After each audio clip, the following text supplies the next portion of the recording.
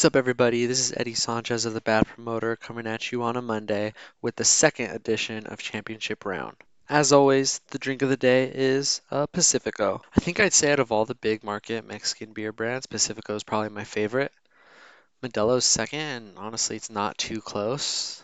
In my opinion, nothing beats a cool, refreshing Pacifico. All right, everybody, before we hop into some boxing news and rumors, first I want to give a shout out to Glover Teixeira. Glover Teixeira has fought many greats in the UFC light heavyweight division. He's a former light heavyweight champ, and we wish him all the best in his retirement. He's a consummate professional and someone that I believe everyone in the industry really idolizes. I also want to give a shout out to Brandon Moreno for finally settling the score with Davison Figueiredo. I think that victory in what was their fourth bout against each other was obviously huge.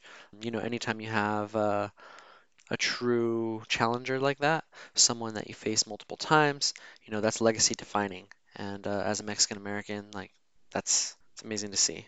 All right, on to the latest news and rumors about Errol Spence Jr.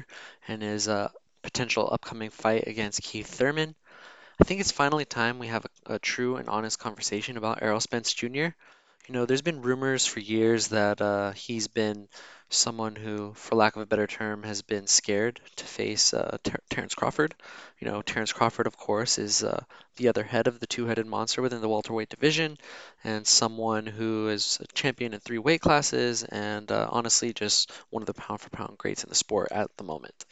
And there's been a lot of people within circles essentially accusing Errol Spence Jr. of intentionally finding ways to maneuver past Terence Crawford, trying to, one, either age him out, or two, just sidestep him completely. And, with the latest news about Keith Thurman being his potential next, I'm just going to call him victim because there's no way he stands a chance in this fight, potential next victim, somewhere around springtime to summer, early summer. It's a little disappointing, man. It's not like Errol Spence Jr. hasn't faced tough competition. He's fought in Yordenis Ugas, Danny Garcia, Sean Porter, Mikey Garcia, Lamont Peterson, Kell Brook, who he originally beat to win his title back in 2017. Chris Algieri. He's fought some good names out there. Samuel Vargas. It's not like he's gone out there and fought tomato cans, but when you look at someone like Errol Spence Jr., who has that elite background from being a U.S. national champion three times, U.S. national PAL champion, former Golden Glove, someone who was elite since day one.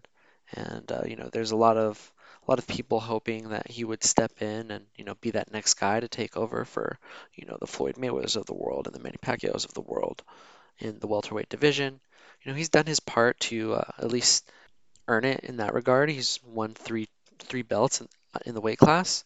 The problem is the one belt he hasn't won is the one that's arguably most important because it's currently held by Terence Crawford, who someone that is absolutely amazing as a boxer, very fine technical skill, but also equally destructive with his power. And having them not face each other to this point has been, one, a little disappointing, two, understandable given the landscape of boxing as it relates to politics of the sport with the different networks, different promoters, all the things that kind of make the sport run improperly. All of it's understandable, but it's still disheartening. Quite frankly, it's just frustrating. Now, I assume Errol Spence Jr., as long as he stays healthy, is going to exit this early spring or summer against his fight with Keith Thurman, and he's going to be victorious. At that point, he'll be expected 29-0. Hopefully, it would be in his best interest to face Terence Crawford following that. But there's actually some rumors that this fight might actually take place at 154 pounds, which is the next weight class up from the welterweight division. Why is this interesting? Well, in 154 pounds, you have someone by the name of Jermell Charlo. Jermell Charlo is a fantastic boxer. Of course, he's the twin to Jermall Charlo, the boxer that we've talked about plenty of times. Someone who is a potential opponent for Canelo Alvarez, Triple G, but to this point has kind of steered clear of any true challenger. Unlike his brother, Jermell Charlo is a fantastic competitor. He's the undisputed 154-pound champion, and with Errol Spence Jr. potentially facing Keith Thurman at 154, kind of testing his waters at the weight class, there's potential that those two may actually face each other instead. Now, under normal circumstances, if you were to tell me Errol Spence Jr. and Jermell Charlo could be in the running for a fight that's happening later this year, I would be ecstatic, honestly, because that's an amazing fight. Both of these men are great competitors, very skilled, honestly, pretty equal in size in terms of like their height and length. The only thing is that this can only be a case if he completely evades Terence Crawford, and it'd be honestly just so disappointing. There's always the opportunity that maybe Terence Crawford moves up to 154, chases him there after that potential bout. Maybe I'm wrong altogether, and the Charlo fight doesn't actually happen, and they face each other. That's honestly something that I feel like most are hopeful for. But we'll see. We'll see what actually happens. All of this to say is I wish no ill will towards Keith Thurman. No disrespect. He's a fine competitor and has honestly had a tremendous career. Very accomplished in the sport. It's just at this stage of his career and all of the injuries he's had and where Errol Spence Jr. is at his career and everything that is supposed to be lined out in front of him, it's just a little disappointing that that's a fight that's under consideration. Now, will I watch? Of course. Anytime some of the best boxers are facing in the world, I want to tune in. I want to see what happens. Anything can happen in this sport.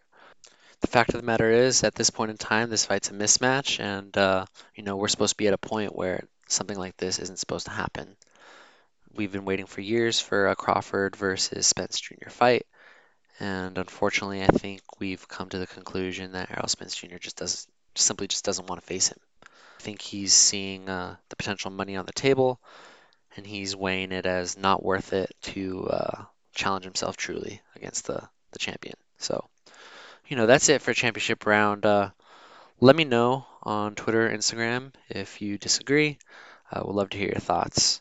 As always, keep up with me at The Bad Promoter and follow me online at thebadpromoter.com. Thank you.